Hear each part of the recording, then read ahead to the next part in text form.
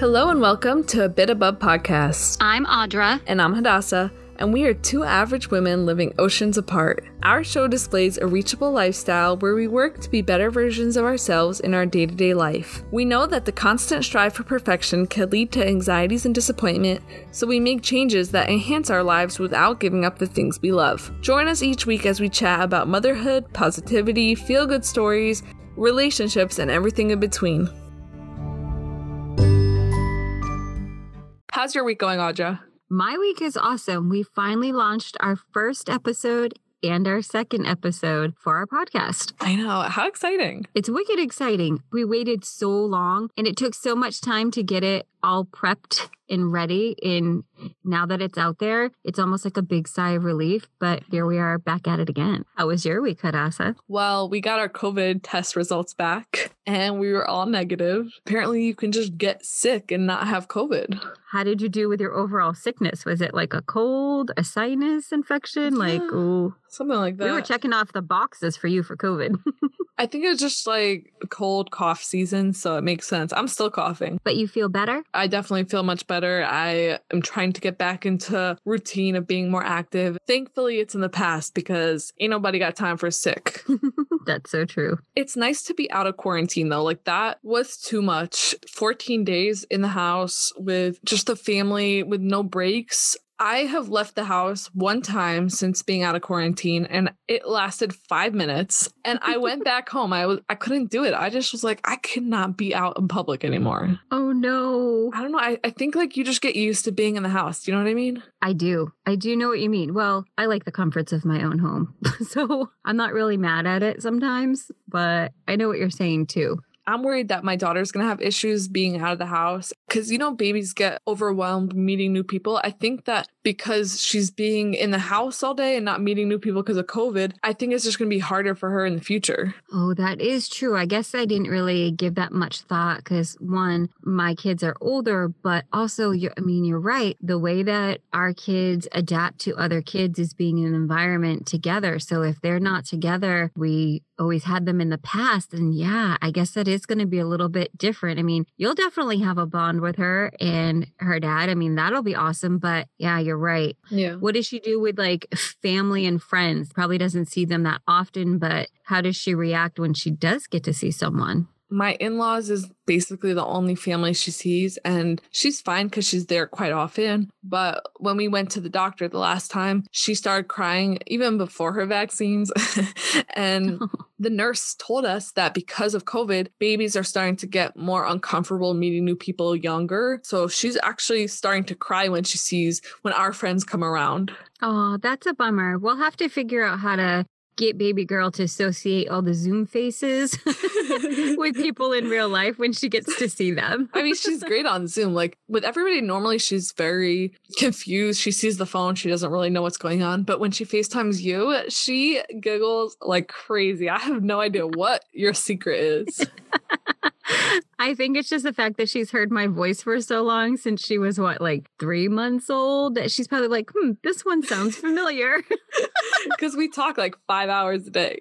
So she's probably like, oh, Audra. Exactly. Audra, you're going to be very proud of me. I finally watched Bridgerton. Yay! Well, I'll have to admit, I watched the first episode twice. First time around, I did not get it. I was like, what is this horrible show? Oh, no. I could not imagine why you liked this. I was so bored. I had to go back sometimes because I just didn't understand what was going on. And then in walks this glowy, tall, handsome man. I think his name is Simon. Uh-huh. Oh, and I was like, all right, I'm in. I'm hooked. Quite the eye catcher, isn't he? I don't care what the show's about. I'm in. I'm watching it. And Daphne is also so beautiful. And at first I was like, don't like her. She's too pretty. Just kidding. Just kidding. Don't condone that kind of talk. But did it cross my mind?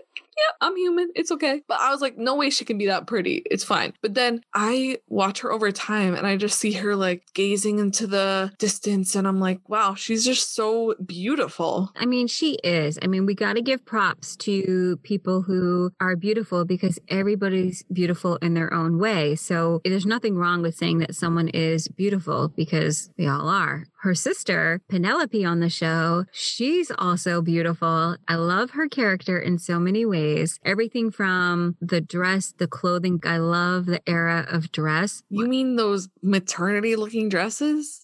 I'm like, can't you just bring the waist a little bit down? I know. I believe it's right before or right after the Edwardian age where they had the corsets that were more tight fitting. But it's the fact that they're all empire waist. It looks all flowy, like they're just all floating on clouds. It's interesting to see different fashion, that's for sure. I'm not putting it down. I'm just saying if it was up to me, I'd bring the waist a little bit down. I would too, because, that ain't going to fit on my figure because I'm more like hourglass. Not that, but we don't want to accentuate the... Accentuate?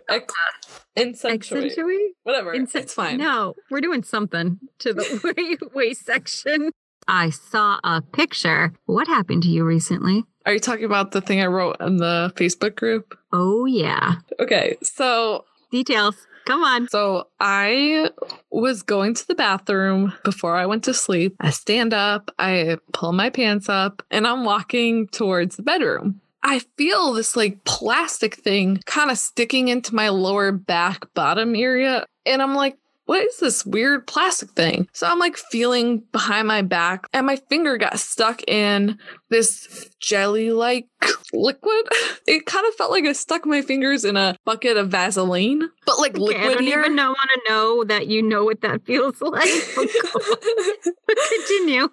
That sounds therapeutic. But anyways, so I was just like, what in the hell is this? I take it out and I realized that when I had pulled my pants up when I was on the toilet, I guess the little soap thing that goes into the toilet. Do you know what I mean? That plastic thing that is hanging on the odor neutralizer? Yes.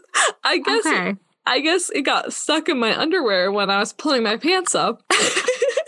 I got blue liquid soap all over my body, all over the walls of the house. I come into my bedroom and my husband's looking at me like, who in the hell did I marry? Just turn into Smurfette. Yes. I mean, he was just looking at me like, oh, no, she didn't. I guess it's like one of those things that you wouldn't believe it happened until it happens. I didn't even know if things like that could happen. I didn't either, but there was a picture and I was like, what is happening? There's a blue on your hand, up your arm. And are y'all fixed now or are you still looking blue? I'm fine. The walls might need to be painted, that's for sure. I want to share this article that was sent to me by a friend. It's something that we've read a few times to each other as we deal with our day-to-day life. The article is called Self-Care is Often a Very Unbeautiful Thing, and it's written by Brianna Wiest. Self-care is often a very unbeautiful thing. It is making a spreadsheet of your debt and enforcing a morning routine and cooking yourself healthy meals and no longer running from your problems and calling the distraction a solution. It is often doing the ugliest thing that you have to do, like sweat through another workout, or tell a toxic friend you don't want to see them anymore, or get a second job so you can have a savings account, or figure out a way to accept yourself so that you're not constantly exhausted from trying to be everything all the time. And then needing to take deliberate, mandated breaks from living to do basic things like drop some oil into a bath and read Marie Claire and turn your phone off for the day. A world in which self-care has to be such a trendy topic is a world that is sick. Self-care should not be something we resort to because we are so absolutely exhausted that we need some reprieve from our own relentless internal pressure. True self-care is not salt baths and chocolate cake. It is making the choice to build a life that you don't need to regularly escape from. And that often takes doing the things you least want to do. It often means you're looking for failures and disappointments square in the eye and re-strategizing. It is not satiating your immediate desires. It is letting go. It is choosing new. It is disappointing some people. It is making sacrifices for others. It is living a way that other people won't, so maybe you can live in a way that other people can't. It is letting yourself be normal, regular, unexceptional. It is sometimes having a dirty kitchen and deciding your ultimate goal in life isn't going to be having abs and keeping up with your fake friends. It is deciding how much of your anxiety comes from not actualizing your latent potential, and how much comes from the way you were being trained to think before you even knew what was happening. If you find yourself having to regularly indulge in consumer self-care, it's because you are disconnected from actual self-care, which has very little to do with treating yourself and a whole lot to do with parenting yourself and making choices for your long-term wellness. It is no longer using your hectic and unreasonable life as justification for self-sabotage in the form of liquor and procrastination. It is learning how to stop trying to quote unquote fix yourself and start trying to take care of yourself, and maybe finding that taking care lovingly attends to a lot of the problems you were trying to fix in the first place. It means being the hero of your life, not the victim. It means rewiring what you have until your everyday life isn't something you need therapy to recover from. It is no longer choosing a life that looks good over a life that feels good. It is giving the hell up on some goals so that you care about others. It is being honest, even if that means you aren't universally liked. It is meeting your own needs so you aren't anxious and dependent on other people. It is becoming the person you know you want and are meant to be. Someone who knows that salt baths and chocolate cake are ways to enjoy life, not escape from it. Brianna Wiest. I love that concept. I know for me, I've spent so much money on like materialistic consumer self-care. We literally have the term retail therapy when you're having that really off bad day. You just need a change in pace and you're like, retail therapy will help me. At least that's what we tell ourselves. You know, I always loved that word. Now I'm thinking, damn, maybe you could just go to regular therapy. I definitely think it would probably be less expensive. One therapy or a couple therapy sessions and a new Coach bag. I worked at the mall, right, for 3.5 years. There were sales every single day. I had retail therapy all around me. I spent so much money on things that when I came to Israel, like when I moved here, I had to throw away all these stuff that I never even used, or I used, but I could have used the money for something else. I think we realize how much we have when we do things like move, and then we realize we have way too much stuff. I know. And stuff that we don't even need. One person might have one crock pot. I have 3. I don't know why, but they're in different sizes. Maybe that's why. I have no idea. There's no justification.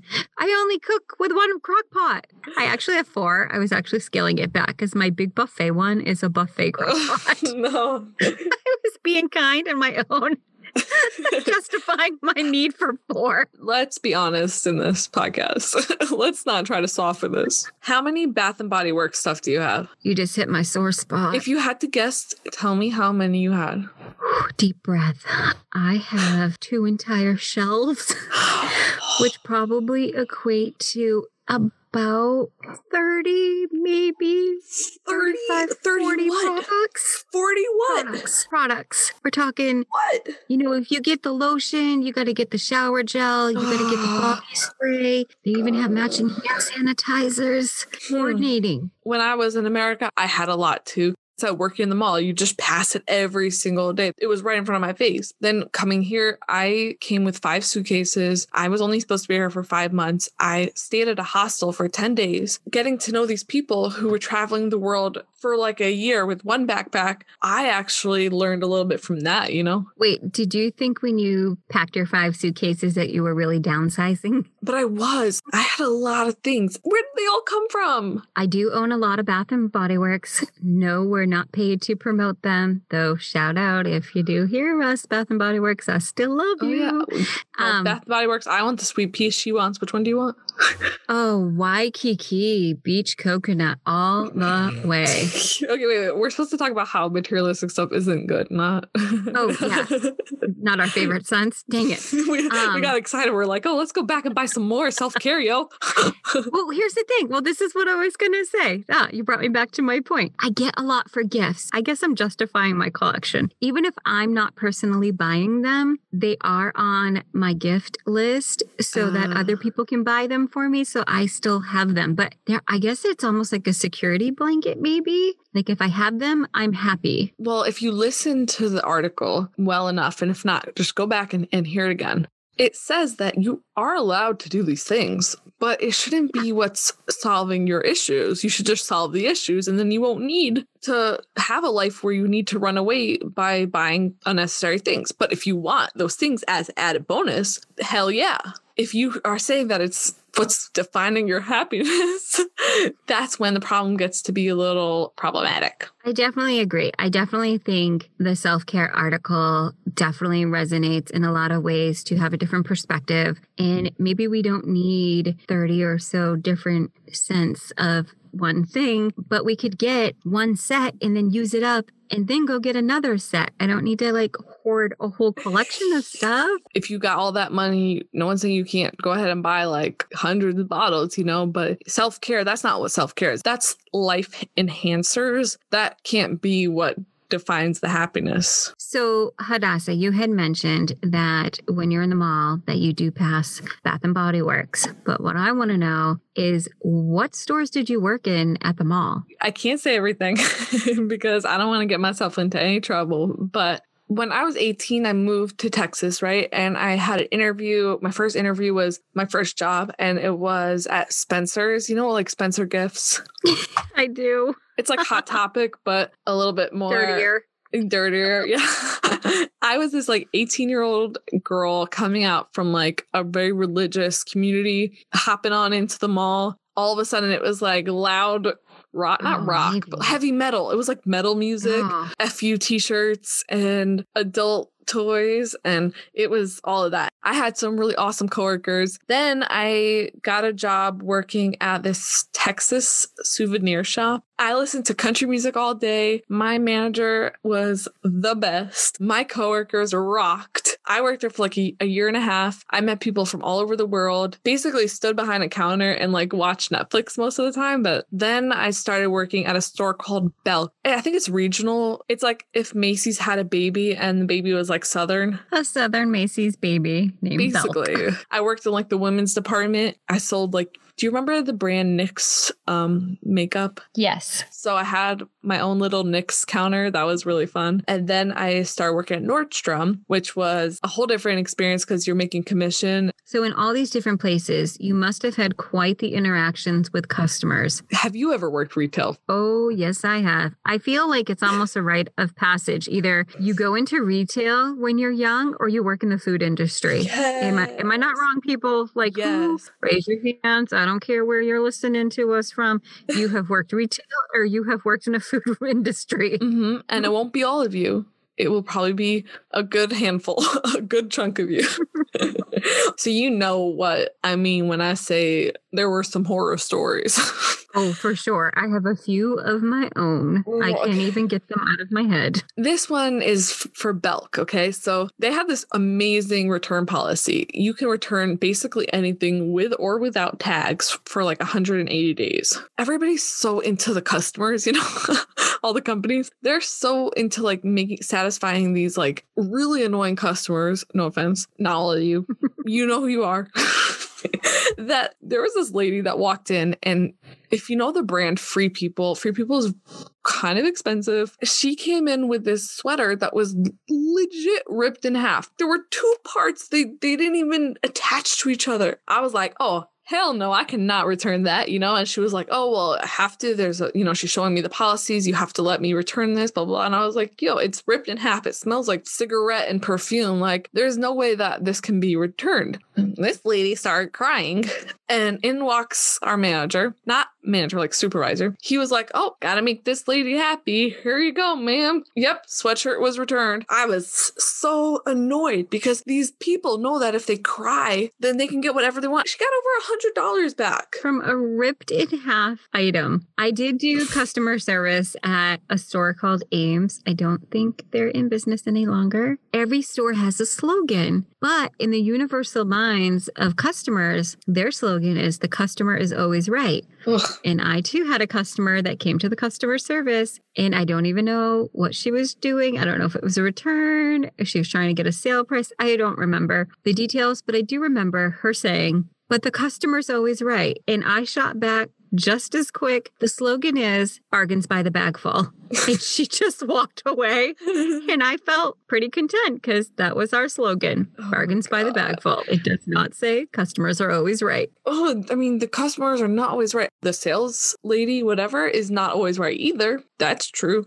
I worked at a kitchen store. It was a day where you have to shut the whole store down and you have to count inventory. So I'm thinking pots, pans, some pot holders, some aprons. I had to count individually wrapped toothpicks in this huge container where I felt like there were millions of them. I think it equated to a couple thousand, but it really felt like millions. And individually packaged toothpicks. We sat there what seemed like for hours counting these mundane little pieces inside of a huge kitchen store. And I'm thinking, why couldn't I get the section with the pots and pans? I loved inventory. Loved it. Can't get enough of inventory. You did not work at a kitchen store. Yes, but I worked in companies with annoying things too. I did lanyards, like those necklace thingies. Oh, yeah.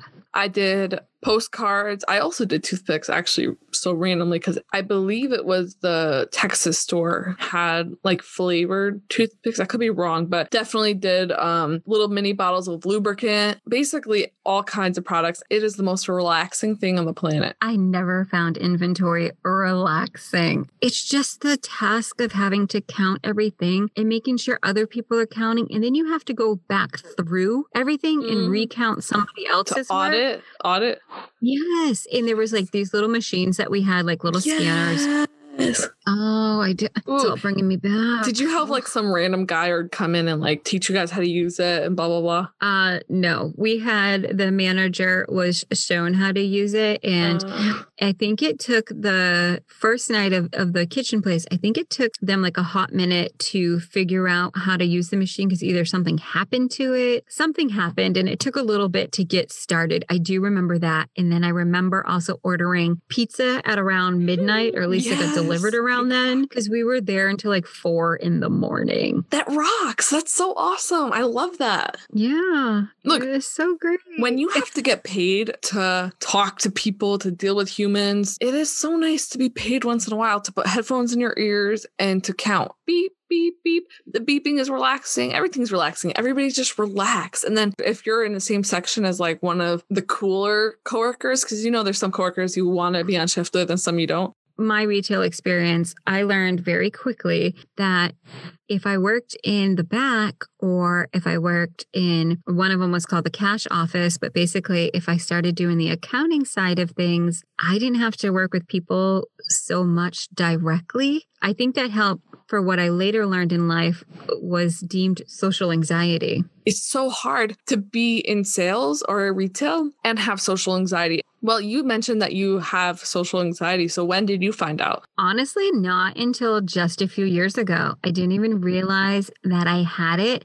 However, I knew that something was definitely different, and I wondered if I was the only one that felt the way that I did. I did this little class at a place that I worked. They said, if you are this type of person, stand on this side of the room. And the question was, there's a large gathering. Are you likely to be the center of attention? Stand back in the corner, stand over to the side and chit chat, hang out with your friends. I said I would stand back in the corner and be quiet. My coworkers were actually shocked because my persona at work was, I'm happy-go-lucky, which I am, talkative in a way of normal chit chat, like, hi, how are you? How's your day? Things like that. They didn't know that really, if I'm in a group of people, especially a large group, I'd rather either go hang out with a small group, or I am perfectly content with standing there by myself. When my doctor pointed it out to me that I had anxiety in general and that I had social anxiety, I reflected back at the different things that happened. I realized, yes, I definitely have had anxiety since as far back as I can remember. If I go to a place where I don't know anybody and it's a large group, I have all these heightened emotions. My heart is fluttering. I feel lightheaded, sick to my stomach. I just want to get out of there. I'm most likely to sit in the front because everybody avoids that front row, or sit off to the side and not have to converse with other people. And they might think, gosh, she's so rude, or she's a snob, or whatever word they might want to use. I'm perfectly content with not communicating with anyone. But my persona in a work environment with others is to be communicative and to talk to everybody. But inside, I'm like, I'd rather just work in a small space. I definitely chose careers where I had to be in the limelight. And then I definitely have chosen paths where, nope, I'd rather be behind the scenes. Nobody really has to communicate with me. I get that. I get the whole having a friendly personality and appearing like you're very outgoing, but inside not being that way. When I went to Disney and we went to one of the theme parks, I freaked out because we all had to walk through what was a really large opening to get into the theme park, but it felt super closed in my mind. And I started to panic because I was like, there's too many people. But it took like a hot minute to get me to walk through there. And I was like, I'm definitely having an issue here. Being that I found out when I was like 19 and you just found out a few years ago, I'm sure that there's someone listening that doesn't know what it is. And I know a lot of people do, but I wanted to just give a short explanation on what social anxiety is. Chances are you know what we're talking about and you know what we've gone through because so do you. This will help clear up for the people who don't experience this or don't know what the name is on something that they do experience. Thank you, WebMD. Social anxiety can happen when you're talking to strangers, speaking in public, dating, trying to maintain eye contact, entering rooms, using public restrooms,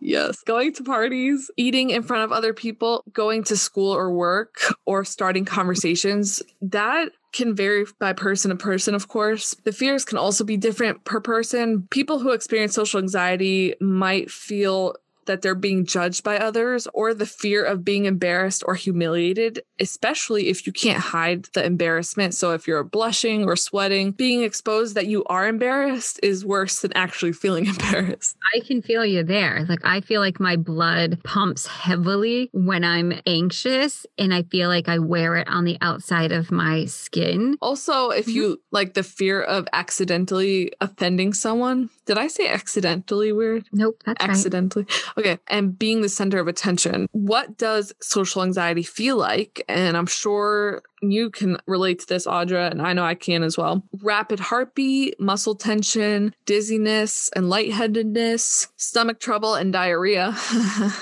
Let me say that again without laughing.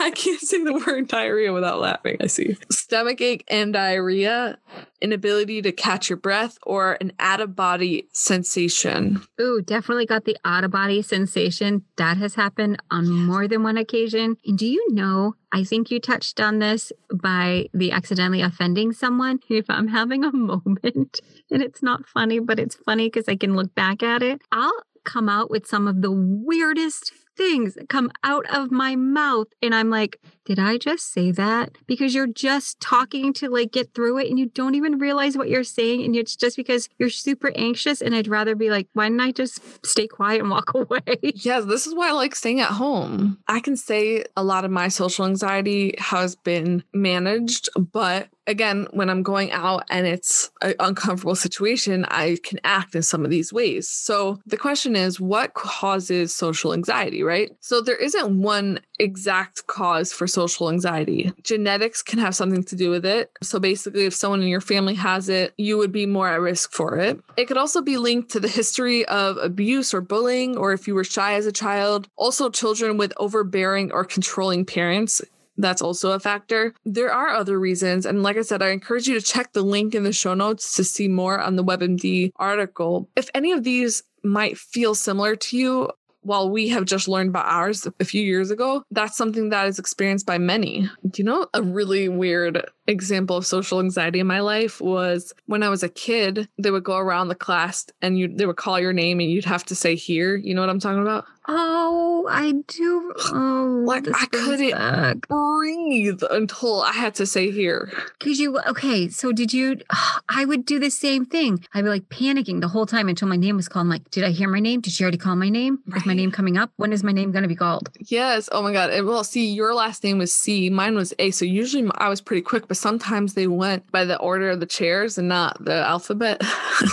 Exactly. Or if we had like change it up. Mm-hmm. Or if we had carnivals or different events. See, we went to a different kind of school than regular public school. So we'd have like these different assemblies, they called it. And just the thought of everybody just dancing, oh God. Or like having to go up to the counter, like the table, and get a snack and like a drink. That was the worst experience ever. I just couldn't do it. I would avoid it. I probably starved a lot as a young child because I would just avoid those situations. Or being at someone else's house and they offer you food and you just automatically say no. Even if your stomach's growling louder than you saying no. Well, and then you spend the rest of the time worrying whether or not your stomach is growling loud.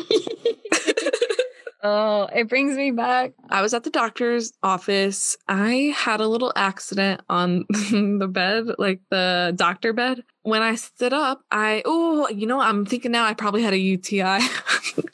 And I stood up and there was like a circle of like urine on the bed. And I left the room all embarrassed, right? Obviously, social anxiety. I was mortified. I couldn't breathe, right? This girl from school, she was next. Her appointment was next. So they called her in. And for years, I couldn't breathe thinking of that story about how she might have seen me and then saw the urine on the bed. And I literally for years, I couldn't handle it. One thing that social anxiety does is that you end up overthinking one situation for a really unhealthy amount of time. Absolutely. So number one, the doctor definitely should be removing that paper thing that they put across. So have it in your mind that she probably never saw a thing, but that you did have that thought process. And that's what's scary, that those thought processes go through our head in other people. Maybe it doesn't even occur to them to mind that thought process won't even happen for them, but it does for people with social anxiety.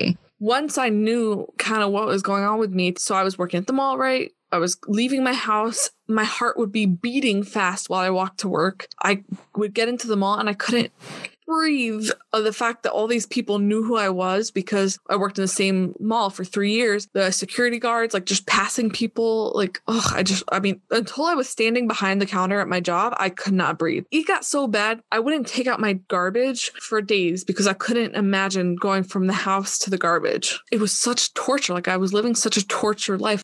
I went to the doctor and I found out a diagnosis that would be forever in my life. In order to maintain this, you have to have like a healthier lifestyle. So you have to eat well, you have to be physically active, things like that. So I started losing weight, not even to lose weight, but just to manage whatever diagnosis I had. It was just like night and day. One day I was feeling so crazy I couldn't even breathe. And then the next minute, this big, huge thing happened in my life that forced me basically to start taking care of myself. That all of a sudden my life went from being so socially anxious to taking care of myself. That is the answer really to social anxiety, is to start realizing, first thing, you're not the center of the world. You are a tiny part of a huge world. And when you walk through that mall to get to work, nobody's looking at you. They might glance in your direction, but they're so busy thinking about themselves and how they're appearing and how people are thinking about them that they're not even focused on you. And this kind of ties back into self-care, to actually care for myself and not just worrying all the time, that it actually kind of managed my social anxiety. I grew up with the mindset of mind over matter. So even when I feel the absolute crummiest, I tell myself, I feel fine. I'm going to be okay. Sometimes I have to learn that, nope, you should really go have this checked out or take a medication for this. We're raised in a way that, one, people don't like to talk about what the problems that they have. So they don't have these honest discussions, especially about like social anxiety. Everyone like keeps that to themselves. Nobody discusses it. And they just go around thinking, why is everybody judging me, or whatever their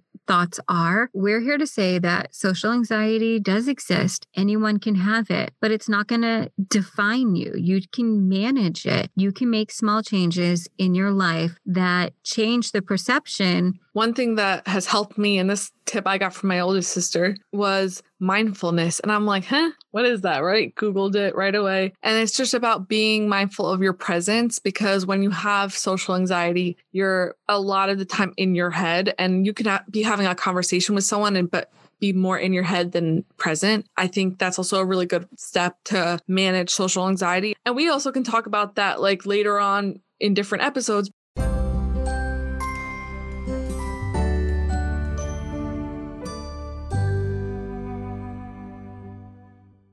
Before we go, let's talk about our goals for the week. Each week, we will plan one physical goal and one internal goal, which we will check back in on next Wednesday on the next episode. My physical goal this week is to drink 3 liters of water each day. I used to drink this much water when I was pregnant to keep myself feeling good. But then after I had the baby and I was recovering from a C-section and just dealing with a newborn, it was kind of hard to keep up with my water intake. My goal for this week is to get into the habit again of drinking 3 liters of water each day. My physical goal for the week will be to increase the exercise level. So each week you try to do a little bit more because we are staying home more. To get healthier, we need to exercise more. So it's just going to be for me incorporating even more exercise than I did the week before. My internal goal this week is my gratitude. So I received a gratitude journal from the Shop Forward, which if you don't know who they are, the Shop Forward is a brand associated with the Bobby Bones Show. The brand was founded in 2014 by Mary Barnes, and all the money they receive goes to charity. So they have different causes, depending on the times. And they have since raised over $4.5 million. As I said, I received a gift, which was their 4 Things Gratitude Journal. So my goal is to start each day by expressing the 4 things I'm grateful for. I already did it for a few days and then I slacked a bit because this week has been really rough. Sometimes I feel that I lack on seeing what I'm grateful for, and I tend to notice more the things that I'm missing. I too have an internal goal of the similar nature, the gratitude. Gratitude can be helpful in so many ways, and people can question, well, what do I have to be grateful for? The fact that you can wake up every morning is something to be grateful for, because I too have a gratitude journal from the Shop Forward, which we love. And it's so cute. You really got to check them out. They have 2 different types. One's tie-dye and one's like a pink ombre. I have a pink ombre. What does yours look like, Hadassah? Yeah, mine's also pink. Yeah, love it. So in being grateful is to actually feel the gratefulness that I have. It's one thing to say that you're grateful for something, and it's another to actually feel grateful. Oh, yeah. And the first step is just acknowledging what they are. So if you're writing it down, that's the first step. Sometimes it's harder to feel it if you're not actively thinking about it. And right now, I could definitely be grateful for a piece of chocolate cake and maybe some Bath and Body Works lotion.